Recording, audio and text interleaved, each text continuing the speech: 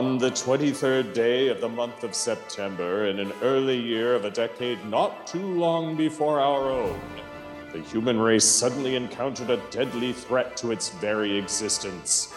And this terrifying enemy surfaced, as such enemies often do, in the seemingly most innocent and unlikely of places.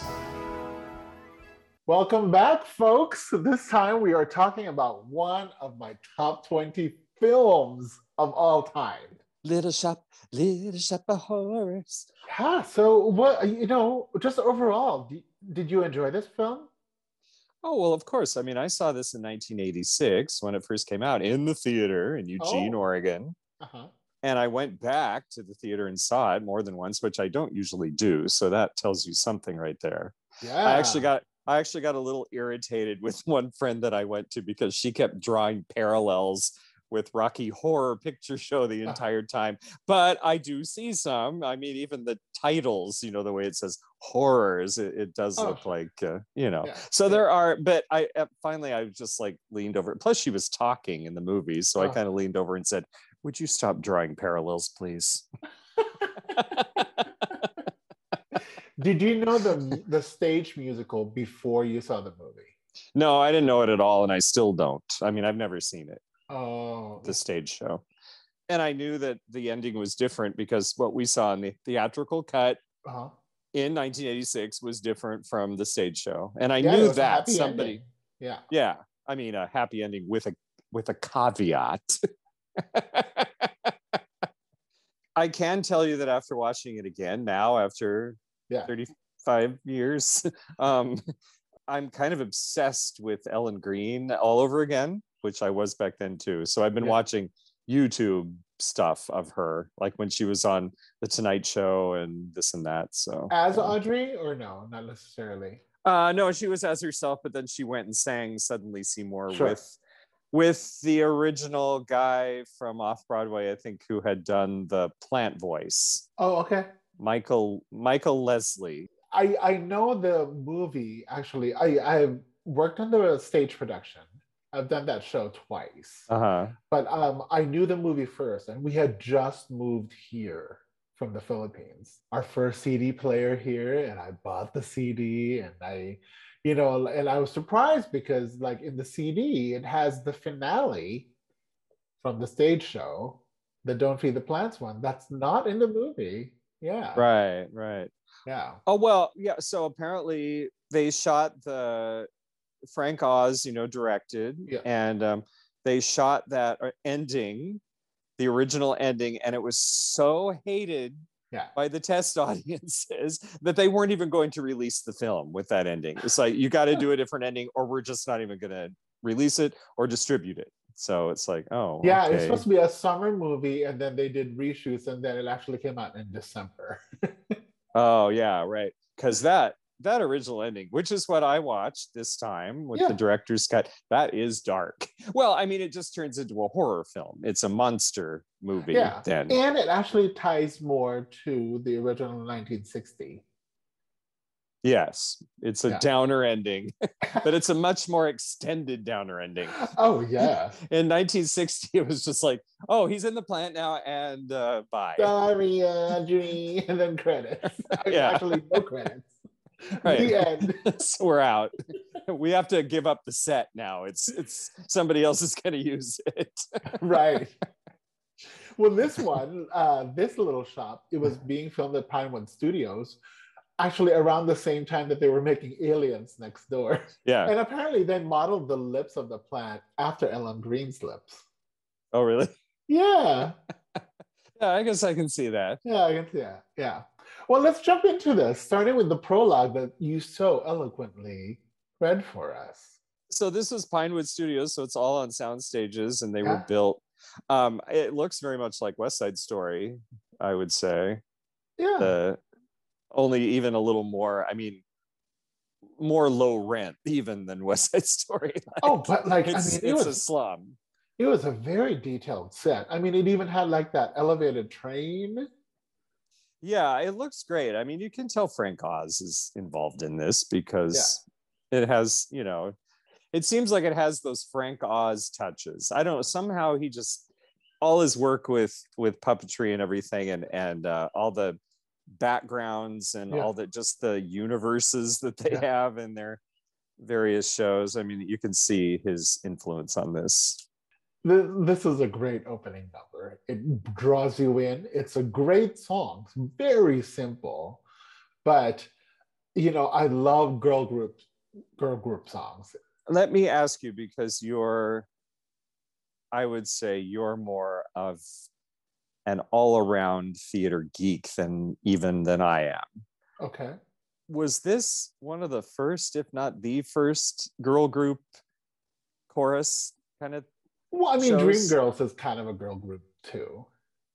Yeah, but they're the stars of it. Yeah. So but it's more about them. They're not commenting on things. So, right. I mean, it seemed like this might have influenced other, you know, like Hairspray has the 3 girls totally. As well. Yeah. And this is one of the earlier ones. Yeah. Maybe not the first, but earlier ones, which I'm sure, you know, in Hairspray, which we've already talked about in a previous podcast, you know, when they're doing like Welcome to the 60s, or, you know, all that stuff. And there's like the girl groups either in the paintings or in the roofs and stuff. The billboard. That's right out of this one.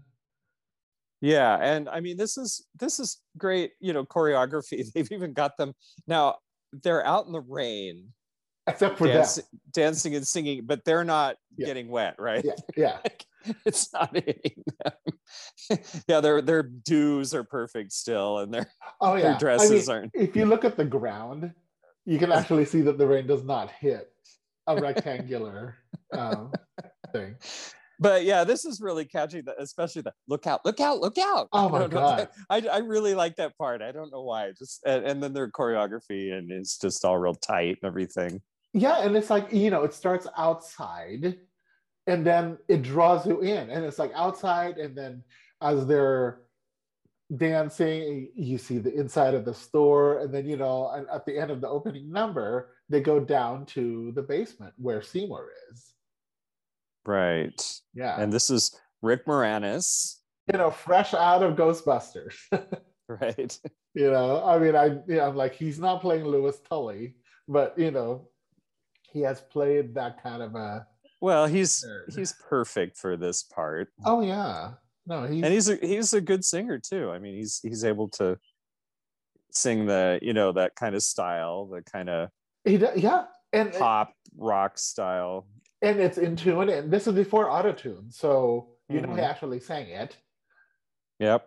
And he hit some A's in the songs, like in Feed Me. Oh, does he go that high? Oh. Yeah, good for him. Oh, well, let me mention Mr. Mushnick first. This is Vincent Gardenia, which I think he's best known as the dad in Moonstruck. Oh, okay. Which he made after this. So after meeting Seymour and Mushnick just a little bit, the next thing we see are these like animal print shoes with like this like drum beat. And then it pans up and it's Ellen Greene. Yeah, there she is. You know, and we'll be talking about her quite a bit. I know, it's so sad. She's like the heart and soul of this film. Oh yeah, but she's got a shiner, you know, and she's trying to hide it from a shiner. She's got a shiner. I know sensitivity was different in 1986, but like this is an abusive relationship. Oh yes, it is, and we'll get to that. But Seymour already is obviously in love with her. He thinks she looks great, even with the black eye.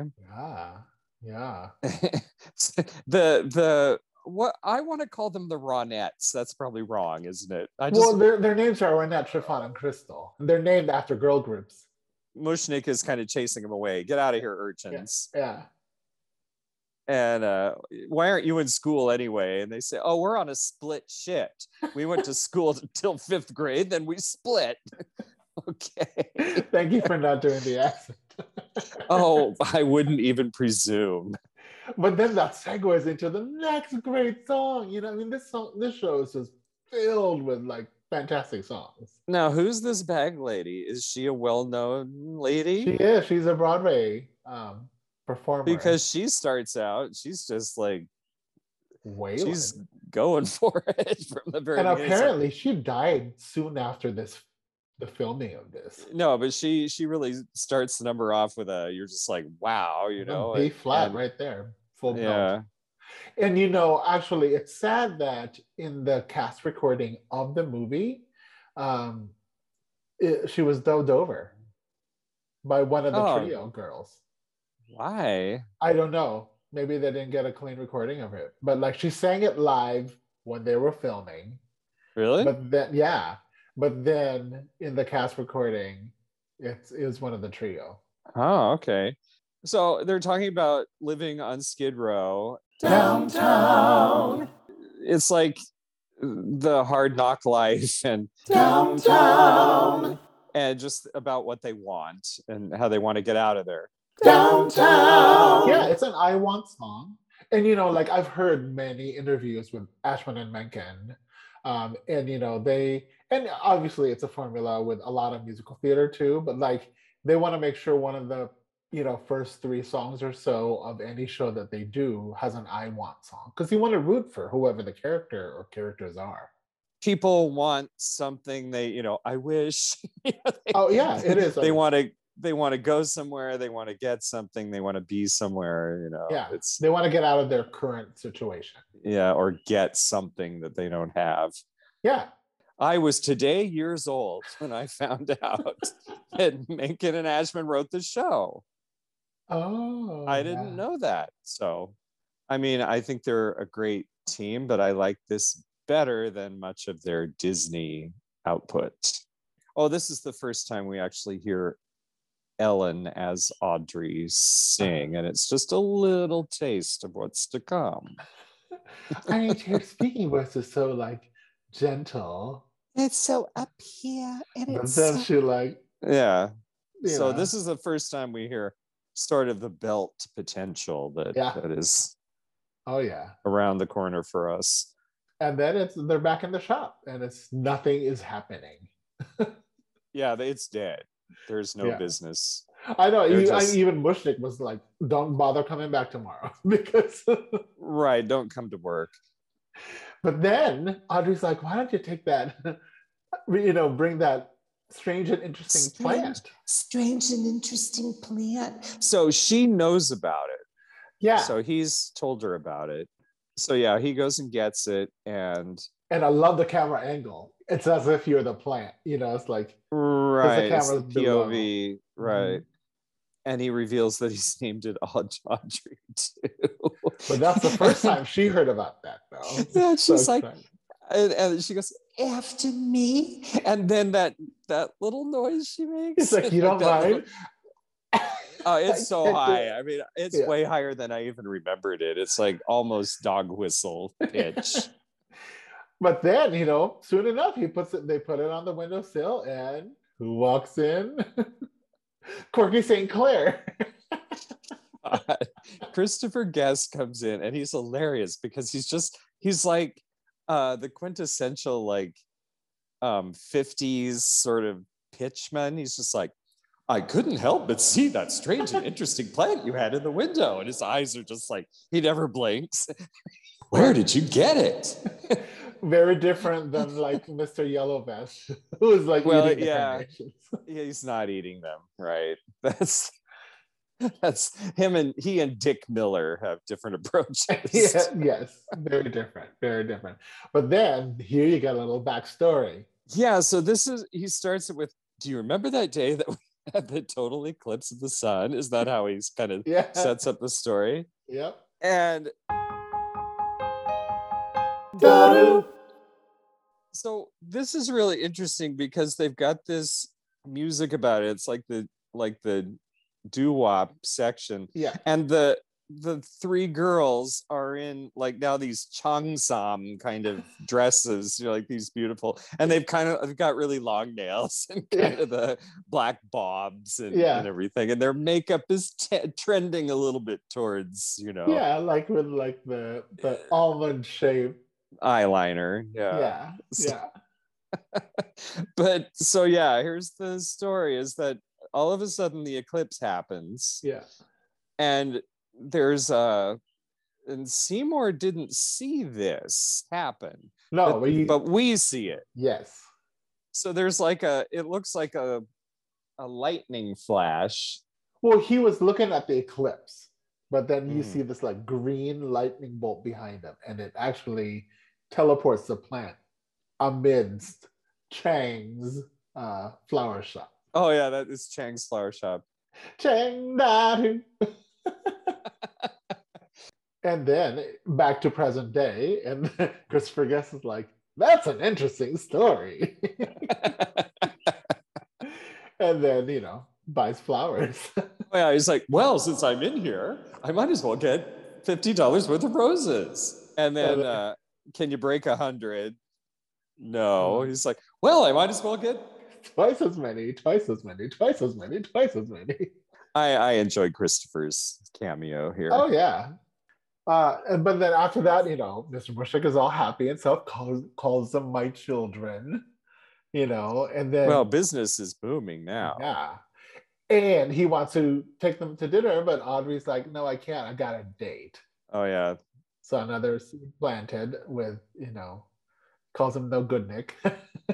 Yeah, now Seymour's alone with the plant, right? Because the plant droops, and Bushwick's like, you're not going anywhere. Right, you got to stay here and nurse the sick plant. Yes. So he can't go to dinner either. Yeah. So right about this time, he pricks his finger on a rose thorn. Yeah, in the middle of the song. Yeah. Right, and then the plant just starts going... Well, it copies him, because he's like, damn roses, damn thorns. And there's like... Oh, right. Yeah, like kind of sucking the blood off. And then the plant's like making a suck face. Yeah, I'm sure that's very complicated to do in a puppet, Yeah. But I love that when because the plant is drooped over, right? But then you don't see the plant immediately. You see the shadow first, because the camera's panning, and you see it moving, and then it goes to the plant. It's just a more dramatic reveal. This is the first time we see the plant kind of having a personality. Yes. And moving around like an entity. And so detailed, like the tongue and the uvula and everything. It's like it's kind of like plant material that makes the tongue and the uvula and the gullet. It's like it's plant pieces. Yeah, it looks like when you cut open like a clam. And the song lyrics here is something about, it's all that I've given you food, I've given you water, I've given you sunlight, I've given you rain. Now, what do you want for me to open a vein? Looks like you're not happy unless I open a vein. Unless I open a vein, right? And then he like drips. Actually, I'll give you a rough. Yeah, and it grows. Yeah, it's that works. Yeah. Yeah, it's like, he leaves the room, right? And the plant is there like, like pushing the can and stuff. Yeah, hoisting. Oh yeah, it actually almost pops out of its can. It's Maxwell House coffee can that is. Yeah. Oh yeah, and then next thing we know, the plant is much bigger, and he's had a radio station with a cameo of John Candy. Yeah, because he's going on the radio show, Wink Wilkinson's radio show. And a bunch of freaks. They're all sitting out there waiting to go on. This guy has a ventriloquist dummy that's dressed as a nun and is holding a saxophone. It's like paper mache. and that older lady has some kind of a box that's bound up with chains. I don't know what's in there. And then there's like a production assistant or something, and she's sort of like standing in front of the plant and kind of bending over its stuff, and the plant's all like, Because it probably thinks it's blood, right? Because it likes blood. Yeah, she's in a red skirt too. Yeah. So yeah. Yeah, so this is John Candy, and he's, and later on we're gonna have some more weird acts, and he like takes the microphone and moves it back and forth in front and of he his. has like a horn, and he has like a little piano, a little toy piano. Oh yeah, let me play you down into your seat. Like this is where Seymour starts telling the eclipse story again. Well, you remember that day when we had the total eclipse, and so that's kind of how. Okay, so now business is good. Well, yeah, I mean, but business is really humming at the shop. Oh, but Mushnick is upset because he's listening to Seymour on the radio talking about, and I work at Mushnick's flower shop. He's like, give the address. He didn't give the address, but oh well, at least it's good publicity, whatever. Right. Advertising. Audrey's just coming into work now. Right. Well, her no good Nick boyfriend seems to kind of keep her occupied at all hours. I mean, her shiner is gone, but now she's wearing a sling. That's it's like a fishnet sling. Audrey's got awfully plunging necklines through this whole thing. Oh yeah. Except for one scene where she doesn't, but this is where we're gonna set up the song. This is a very important song because it's another I Want song, but it's a different kind of I Want. And the trio's talking to her like, you need to get out of this situation. This guy's abusive and whatnot. And we're into the number. Somewhere That's Green. And what is it? How does it start? I know Seymour's the greatest, but I'm getting a semi-sadist. Yeah. But then when she's talking about what she's gonna have, a matchbox of her own. A matchbox of her own. A fence of real chain link. A grill out on the patio, dispose of the thing. Yeah, I mean, so she's looking at Better Homes and Gardens. Yeah. And what I'm gonna say about this song is that it's really campy and cheesy and funny, but it's heartbreaking as well, because this is the vision she has of what life should be, is out of Better Homes and Gardens. That's all she knows. So here's like her vision is of Seymour mowing the AstroTurf, and there's like a cutout house with these cutout trees behind him, and she's waving, I cook like Betty Crocker and I look like Donna Reed. Yep. it's perfect. And their kids are playing Howdy Doody. And she's twirling around in the kitchen, like doing little balletic things in her perfect like print dress, and the little animated bird comes and lights on her finger. Oh, it's just, I know, Tupperware party. The Tupperware party, yeah. I mean, it's hilarious, but it's so sad at the same time, and especially the way that she performs it. And so when we come back from this campy vision, there she is, like actually crying in her room, and the way she sings it, you're like, it's pretty amazing the way that it's, and then the camera pans back. And I mean, from a technical side, I read that it was actually 2 cranes because it was such a long shot. Like if you watch it really close, first of all, the camera is kind of shaky, no steady cam, and then it would just you can almost tell where it switches from one crane to another. And we pan back onto the street, and her apartment is just right there, like by the busy street. Her window is right there. But then that segues to a really cool number that was actually, it only appears in the movie. In the stage show, the tune is similar, the chords are similar, but it's called You Never Know. Here it's called Some Fun Now. And this is like the rooftop scene with like the trio wearing like fringe outfits. Right. Yeah. And this is where you get the little homage to Frank Oz, because there's like a fluorescent thing that says choose chewing tobacco, but then it would flicker and you would just see Oz. Well, thank you for that. I'll have And to it's go back kind of a and montage look at song it. too, because it's showing Audrey too getting bigger and older. Well, and it's showing Seymour's fingers all bandaged up because he's feeding it with his. Oh my god.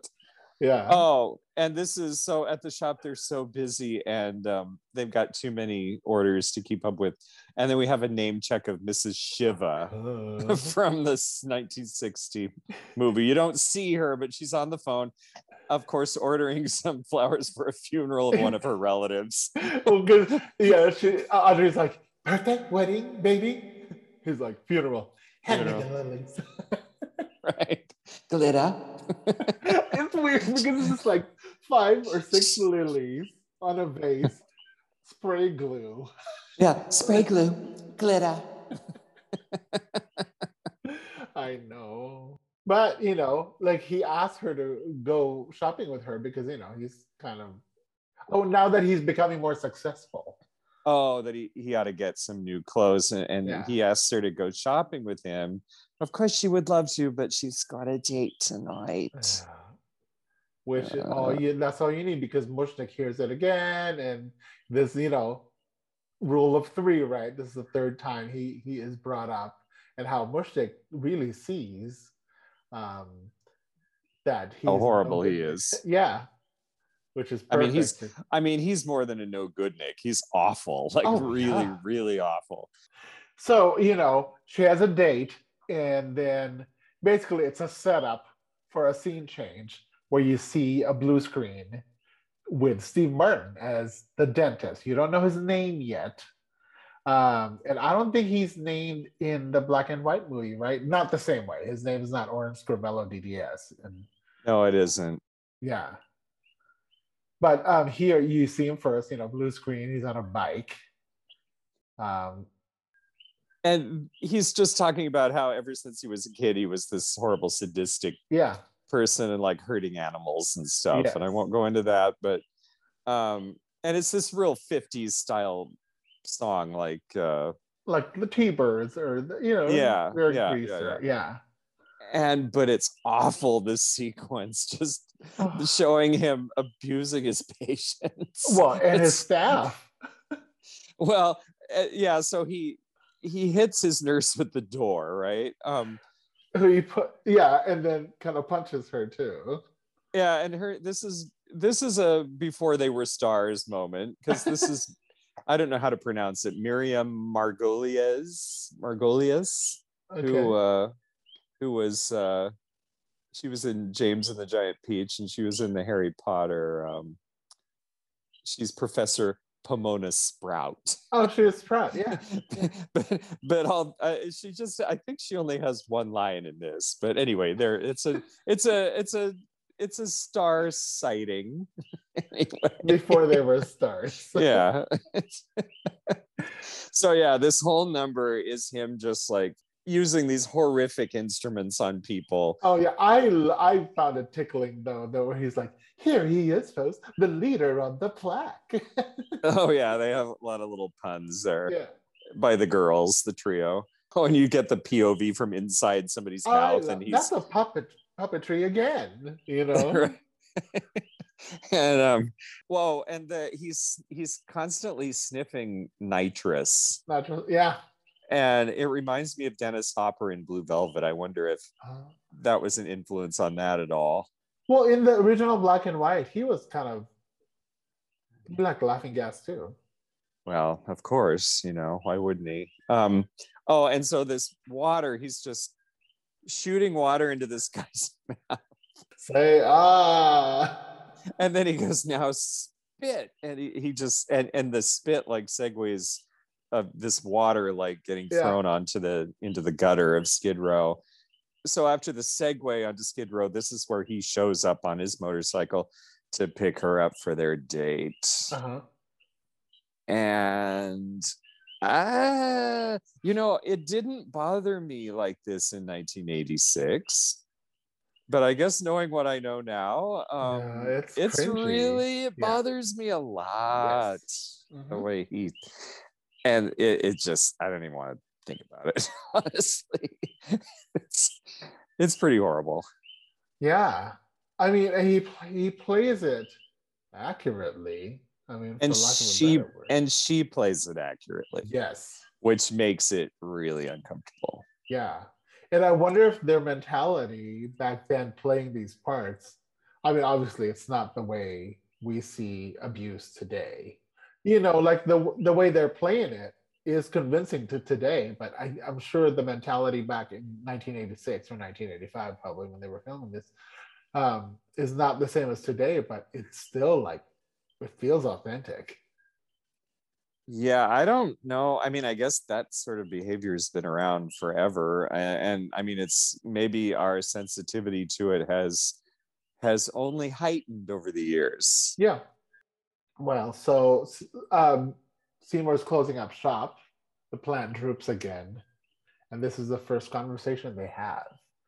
So after the scene with Oren and Audrey, you know, they go off on the date. She's like riding side saddle on the bike. Seymour goes back to the shop. Plant droops again, and this is where the feed me. It's the first time it talks to him. Yes. Yeah. And it's so fantastic how it's done. You know, like it's all, the plant is constantly moving. The vines, the leaves, you know, it's not just like, feed me. It's not just the mouth moving. It's like this completely... Well, in the 1960 movie, the mouth doesn't even move. It just opens up. Oh yeah, it just kind of goes slap, slap, and a voice is somewhere.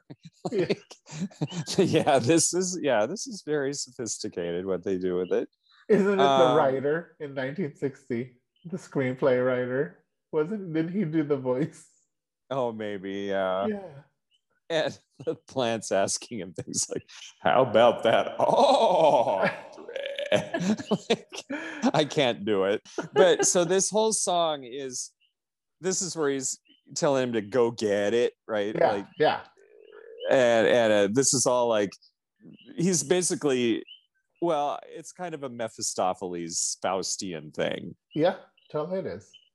Yeah, if you get rid of Oren, yeah. Yeah, and you'll like have unimaginable fame and fortune. Yeah. He's really cajoling him to do this, and like really manipulating him. This plant is very manipulative, right? And it helps that, you know, in the middle of the song, Oren and Audrey come back, and you actually see him like slap her. Yeah, this is a very opportune thing that happens because you see them in silhouette because he drives on the motorbike and she's not on there because he's mad at her, so he made her fell walk. off. Yeah, she fell off and he didn't let her get back on, so she's like, "Oh, I'm sorry, doctor, yeah. Which is what she says to him in her submissive way, which is horrible. And so then there's the silhouette scene of the whap there in the window, and Seymour's like, okay, that's it. yeah. So now he has motivation to want to get rid of him. Yep. Yeah. And so then what do you hear next? Drilling, which like makes my toes curl. God, and the torture, this child in the chair. You just hear the screaming. And then just that, and this little girl comes out with this whole like all this hardware on her face, and it's like, "Oh, what did she do? What did he do to you?" Like kind of like in Charlie and the oh yeah, like when Willie had to wear that apparatus on his face in the remake. Yeah. But the most important thing here is who's sitting in the waiting room, excited and titillated. Oh, just champing at the bit. Oh yeah. Bill Murray. So this is he's standing in for Jack Nicholson here, and he takes this role even further. I read that all of his dialogue was improvised in this. I'm not surprised. With him and Steve Martin, I mean, yeah, right. So he's just like, oh, I heard about you and I just came over and I have to, I just need to. I don't even remember what he says, but and he's he's just, doing all of his prep, like he puts the bib on and he adjusts the light and puts cotton in his mouth. oh yeah, the whole thing. So I don't know, he's talking like this because there's some cotton in there, and he just raring to go. He just, oh my god. He was using like an old drill that's like foot activated. Oh yeah, rusty drill. Yeah. Seymour comes in with a gun because he's made up his mind, but Bill's in there in the actual office, just like, oh, thank you. Yeah, which I think for a sadistic guy, that character, the dentist, gets off on inflicting pain, but Bill Murray was not feeling pain; he was feeling pleasure. Oh, he was so into it. He mentioned earlier that first time he went to a dentist, all he got was the lousy candy bar or something. Yeah. So here this is going on, and he's like, oh, I get a candy bar. Which actually kind of turns off the dentist, though. That's why he's he's too much. The dentist's just like, oh, get out of here. Yeah. Like it's just like, no, I'm not hurting you, and that's what I'm here to do. So you're having too much fun and you need to leave. Yeah. Well, that's why he goes up to Seymour and is like, are you afraid of this? Are you afraid? And Seymour's like, yeah. He's like, get in there, Get in the chair. Yeah. Yep. Well, so he's got his gun.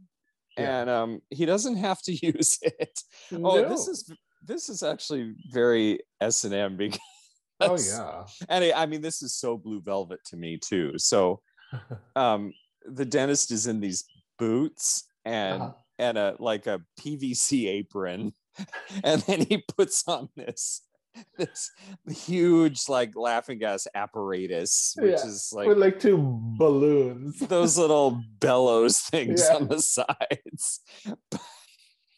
But the thing kind of gets away from him, doesn't it? What the hoses break, and so he basically suffocates. So he just inhales himself to death. So so Seymour doesn't even have to shoot him. No. And then there's the whole bit with like him dragging the body, falling down the flight of stairs. This is a really rigor mortis inflicted body.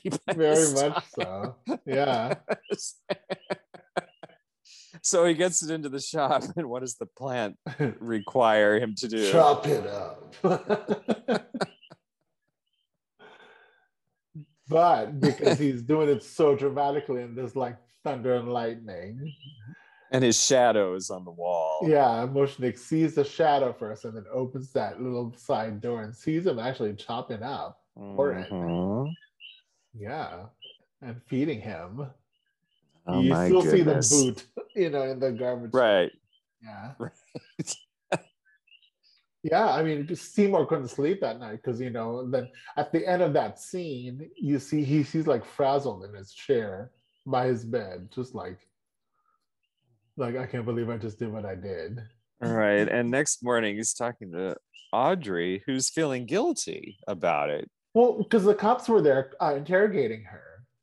And probably told her that Oren is missing. It hasn't been 24 hours yet, but whatever. This is fiction. Right. And so she says she feels guilty because she kind of was wishing for this. Yeah, she wished it. Yeah. She says that Seymour's a nice guy and she doesn't deserve nice guys. Right. Yeah. And she's talking about how this is where she talks about how she and Oren met in the gutter. Was in the gutter. But that was actually the name of a bar where they met. Yeah. And she was working there, right? And this is where she says, and I used to put on cheap and tasteless outfits, not nice ones like this. Still like her boobies. They're like, and it's so tacky. I mean, that's why it's so endearing, Yeah. So this is the central number of the show. You think? Oh yeah, I would think so. That's just a hunch. It's when they profess their love for each other. Well, and this is where we find out just sort of what Ellen Green's about as a singer. You're like, oh yeah, because she starts out now. I mean, suddenly Seymour. So first Seymour has kind of like the first verse, and then she starts out kind of in her little bit breathy voice, and she's singing, but then it just kind of builds, and she's going into this full on unique belt. Like nobody else sounds like this, and I think that's probably why she did so well with this, is because you have a lot of belters around. I mean, and it's not really for someone to do it well is not a common occurrence, I would say, but she's different from everyone in and how she can go subtle to blatant, right? Yeah. And there's so much emotion when she sings that, and it really, I've never seen her live, but I've seen her on low quality video, like when she was on Carson like show. Her perform live, but you've never seen her in person. Right. But then it just leaps out of the screen. And it's really, I just don't even know what else to say. It's just really... It's a great song too. It's a well-written song. It's a great piece of music, and it's a great lyric and everything. It's everything you need. The material, the performers, the production. Yeah. And you see the trio again in the room, like at a balcony. Yeah, they're doing the harmony parts. Yes. Yeah. Oh, it's thrilling. Yeah, and then the huge kiss at the end. They kind of fade to sort of an amber light. Yeah. Oh yeah. But then, so like this is like rosy afterglow, right? So like he walks. Well, and even with what's just happened, he's very respectful because he sees her home and she goes inside. Yeah. And he's not gonna like demand anything of her. It's just like, I love you, good night, have a wonderful evening. I'll see you soon. Yeah, he doesn't even go into her apartment. Right, exactly. Yeah. Yep. But then, so he goes back to his room in the basement, and the mood is interrupted by Mushnik. Oh my goodness. Yeah, because he reveals what he saw. Yeah. I mean, wouldn't you? Yeah. So he's but then basically there's so many layers in the scene. First, it's like, him horrified of what he saw. And then the gears working in Mushnik's head where he's like, I want you to leave town. Tell me how to take care of the plant. And then it becomes that way. And then tables are turned. Because Seymour then kind of maybe half innocently, half intentionally makes Mushnik back up into the plant. Well, the instigator of all this is the plant. Because so like when Mushnik's confronting him, the plant's like, he's got your number now or whatever.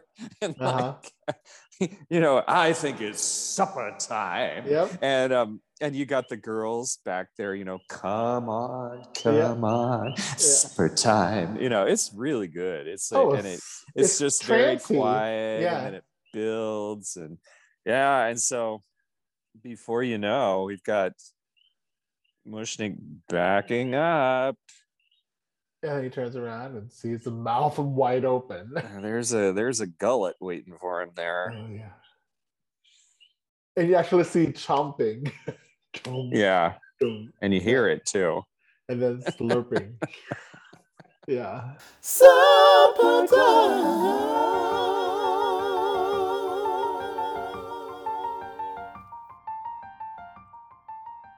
And then, I mean, like, this movie is nonstop because then a segue to the next song, which is the Meek Shall Inherit, with like all these people wanting a piece of the business, wooing Seymour to sign on with them. First there's like a scene at the restaurant, and there's in the car, and then there's all these like secretaries typing, the trio's there. Everybody wants to cash in. Yeah. He's on the cover of TV Guide. Life magazine. Yeah, right. Yeah. And they're doing a live broadcast in the shop. Yeah, and it catches him by surprise. I mean, he like basically stumbles through the next few days, I guess, or weeks, whatever. And this is the only time where you see Audrey like not showing her boobies. She's in a modest. She's in a very simple frock. Yeah, with like lace on top, like not. Yeah. Mm-hmm. Yeah, and like, of course, peak of the scene. Then all of a sudden, the plant troops again. Yeah, clunk. There it goes. That's a huge, huge plant. So like, well, they had to. The scale of it, they had to shoot it with a smaller room scaled down to make it look bigger. Yeah. Oh, sure. Yeah. But then, because of that, then the broadcast was interrupted and canceled or postponed. They're going to come another day. But somebody did tell him, who was it, that he is going to get a big check. Yes. Yeah. That's planted there. Yeah. And so this is where he proposes to Audrey, because he's going to, well, I'm getting all this money so we can just get away from all this, because he just would love to just get away and just give all this up. Yeah. And so the next thing you know, so Audrey's going to go get ready and pack, and then he'll meet her that night. Oh my God, are we to this part already? We are. I tell you, this movie is like nonstop. It's moved quickly. Basically, so Seymour tries to sneak past the plant with his suitcases. All right. And then, of course, the plant is hungry. So it's like, I'll go down to the butcher and get you some ground chuck. And we know that it has to be blood, right? But the plant's like, oh, you drive a hard bargain. Because the plant already has a plan, right? So that gets rid of Seymour. Now, this is kind of where it converges, right? Theatrical cut and director's cut, which we've already talked about. So he, in both versions, the plant, I want to call it he, it calls Audrey, right? Yeah. So this plant, it sends out all these feelers, like these tendril things, like it started to grow again, right? Or it's still big, just but now unfurling. It's unfurling all these things. So it uses one of its, not frond, but tendril. Like it uses one to go and get a dime, stick it into the payphone, dial the number. Yeah. Then it's like drumming its fingers, like drumming its tendrils while it waits, and like clearing its throat. And like holding the cord on the phone, right. Like it's doing all of those landline mannerisms. Oh yeah. And so it rings Audrey. Yes. It also looks in the change. Oh yeah. After. See, hey, is there an extra frequent? So it calls Audrey, and since she lives across the street, she sees through the window that it's the plant. Right. You can see her over there. Yeah. She can see it over there. Yeah. And so what does it tell her to get her over there? Yeah. A little lady, hello. So she's gonna feed it or gonna water it.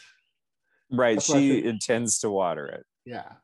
So she goes, and of course, chomps. Like, you don't actually see the biting, but because the next thing you see is Seymour coming back with the ground chuck, and you see her feet, her legs coming out. Oh my God. And so he pulls her out of there. He's able to pry the thing's jaws open. Yes. To get her out. Up to this very moment, both versions, director's cut and theatrical cut, are pretty much the same. Up to here. Okay. And then what happens here forward is director's cut, which is what we're going to talk about right now. So he carries her outside. Yeah, she's clearly not well. Wounded mortally. Yeah. And she sings a reprise of Somewhere That's Green. Basically, she's saying, I want you to feed me to the plant, because then that's how I'll live forever. you know. Yeah, you'll be feeding me because I'll be part of the plant, and I'll be somewhere that's green. Oh my God.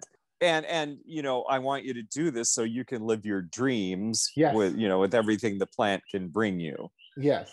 So she dies. She's gone. She's dead. And this is why the test audiences hated this so much, because this is the stage show. This is the right. Right. But you know, movie audiences are a little different. No, they want, you know, they hear Jim Henson Muppets and they go, oh, I want, you know. Yeah, I want Muppet Show, and I want a happy ending. He dramatically carries her. The plant slowly opens. And she really sinks slowly down into Last its jaws. Thing you see is her hand. Seymour's he's gonna end it all. Yeah, he's so upset he runs upstairs and wants to basically jump off the building. Well, I mean, because he's killed all these people and chopped them up, fed into this thing. Yeah. And now she's gone. Yeah. So yeah. But he's interrupted by Paul Dooley. Patrick Martin from International Licensing and Marketing. Yes. And he had actually taken a leaf cutting and has cultivated this. He's holding a pot with another one in it. Yeah. And with like a little flag that says Audrey 2, you know. Yeah. He's going to mass market these things, mass produce. Yeah. They're going to have just little Audrey 2s everywhere. It's going to be bigger than Hulu. Every household in America bigger than hula hoops. Yeah. And this is where Seymour realizes what Audrey 2's plan was. Mm-hmm. Yeah, this was it all along. It got zapped from outer space. Yeah. And its whole plan was to reproduce in this way and to manipulate humans into overpopulating it. So, I mean, this is where he heads down to kill it, right? Yeah. And this is another song that was written for the movie, Mean Green Mother from Outer Space. It was nominated for an Oscar. Yeah. I'm just a mean green mother from outer space and I'm mad. And yeah, some of this was also in the theatrical cut, but here, since we're talking about director's cut, I mean, there's just some like different shots, some extended things, but it's basically their final battle. Oh, you know? And he's trying to shoot it and it doesn't work. Yeah. And this thing just bursts out of its pot completely, and it just winds its. Yeah. And this is when all the little buds all over it start not only opening, but they start singing backup for it. Of course. This part's great. I love this part. All these little baby Mean Green Mother puppets just like all over the place. But then like the vines like grab onto like pillars and stuff like that, and it actually pulls down the building. It's a Carrie collapse. Yeah, it is. Well, he's like, there's a long sequence where the plant's just drawing him in, and it's just Rick Moranis' horrified face. I don't remember. Musically, it's like this big dramatic like build, you know, and it's just pulling him in, and it's just kind of a slow pull, and there he goes, and chomp, chomp, chomp, and then reminiscent of 1960, there's a little hiccup, and here come the glasses. Oh, poor Seymour. Yeah. And then it's so dramatic, and then you just hear low piano and like kick drums. It's like doom, doom, doom, and it's the trio. And I love this lyric for the trio. Do you remember it? Subsequent to the events. Yeah. Yep. So the whole recounting of what, you know, all the predictions came true of what these Audrey 2s. So everybody, you see the people just clamoring to get them. You see people fighting each other for them in the supermarkets or you know, the department stores. Yeah. And the Christmas rush, probably. Oh, sure. And it started out. Then you see like the news report from Cleveland on the TV. Yeah, with like that old couple in bed. Right. Oh my God. So they're this couple, and then like the tendrils like burst through the walls, and yeah, it's grabbing them, and it comes in. Oh, I mean, this part goes on way too long. It goes on forever. Yeah. So it's just they invade a dance club.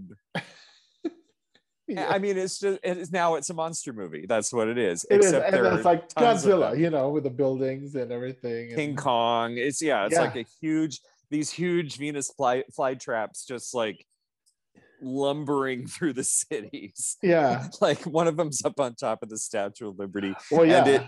And it grows hair because all the vines kind of wind around the head. It really just goes on forever. I mean, in my notes, I don't know if you saw, but I'm like, this is a Roland Emmerich ending. Except usually there's a self-righteous American-centric like triumph at the end of those, and here there isn't. Basically, the world is like coming to an end, I would say. Yeah. Well, the last thing you see with this is like basically as if Audrey 2 breaks through the movie screen of the theater where the audience is watching. And another interesting thing here, when the trio sing in the beginning, the subsequent to the events, that part clearly that is in the finale in the Broadway score, but in the movie cast recording, it's not there. It's just it goes right into that fast part in Don't Feed the Plants.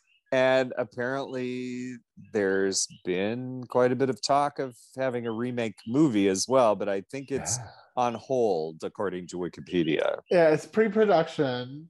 I mean, the cast is interesting, ScarJo as Audrey, Chris Evans as Oren Scrivello. Chris Evans is Captain America. Okay. All right. Taron Egerton of Rocket Man fame is Seymour. Oh, okay. Yeah. And I don't know. And as the Plant, it's Billy Porter.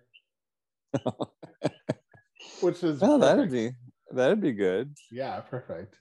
I guess we can wrap up also with the theatrical ending, which yeah. I must say, I mean, I'm a firm believer in movies don't have to have happy endings. Yeah.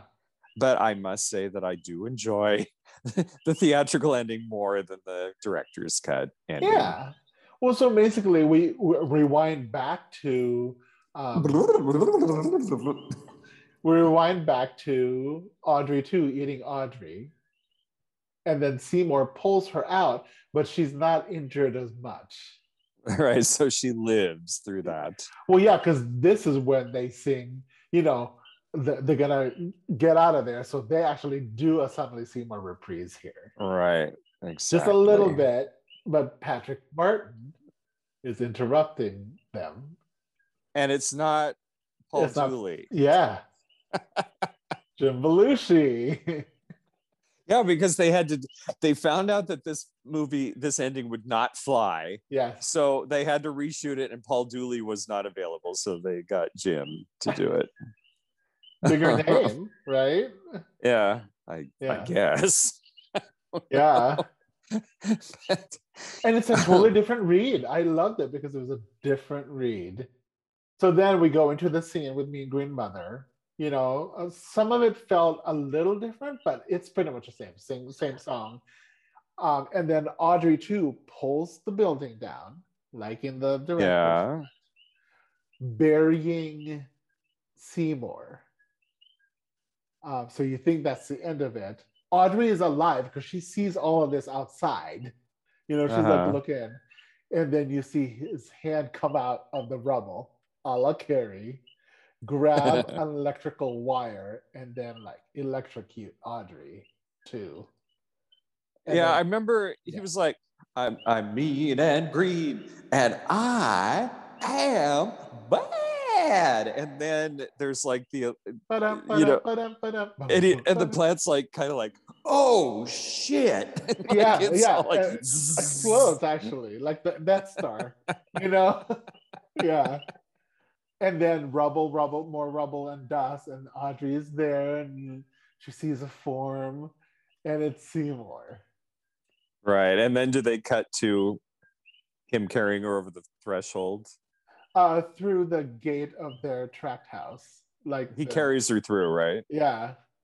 And they run into the house, and then you see the trio, because it's a wedding, right? So like they're walking with flowers, and they're looking down for some reason. Well, it's probably because of the camera pans down to the bushes by the front, and there's baby Audrey too. Isn't it Audrey Two-Face? Yeah. Oh boy. So, I mean, for all we know, it could end up the same as the director's cut did. Just a little delayed. Right. At least they get to be happy for a little while. Yes. Well, and then the credits, I watched both credits, and it's pretty much the same. It's like a medley of songs. Yeah. And, obviously they credit Paul Dooley in one and Jim Belushi in another. Now it's time for Rapid Fire. Let's make it simple. 1960 or 1986? You know what? I can't choose because I like them both. I picked 1986, hands down. 1960 I know you do. Good source. But they're so different, and I liked 1960. I liked 1960 for what it was, a little low budget thing that they very clever that they threw together. They had the set for 2 days. And I enjoyed it, and I enjoy the musical too. I don't know, I can't really compare them, so I like them both for what they are. This has been Rapid Fire. Okay. Closing thoughts though, dear listeners, I'm always into remakes, right? And that's almost always the case. And that's why I'm a little afraid of future productions of this movie. I don't think it's necessary. I wish they wouldn't. Right. I think this movie, for what it is perfect. Like the music in it, the interpretation, the orchestrations in it. And, I've studied the orchestration of the Broadway production and this one, and I've listened to it in headphones and stuff. This one is superior. I kind of like to just listen to the recording. The soundtrack, yeah.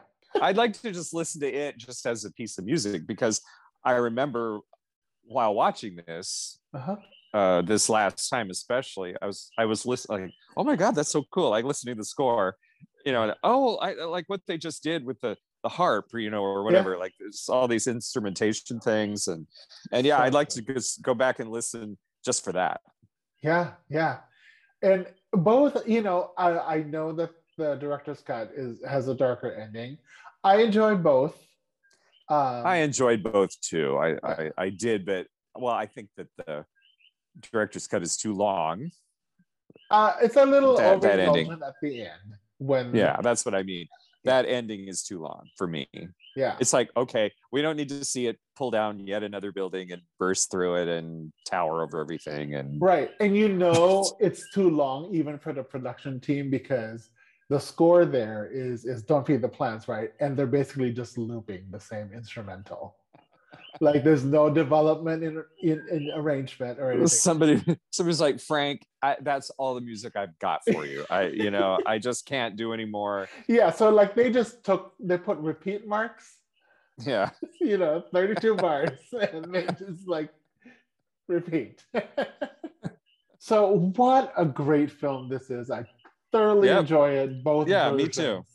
Yeah, and actually this couple of films, like the black and white and also this musical version. What a great way to end season 2 of Remake Schmemake. Or is it? Supper time.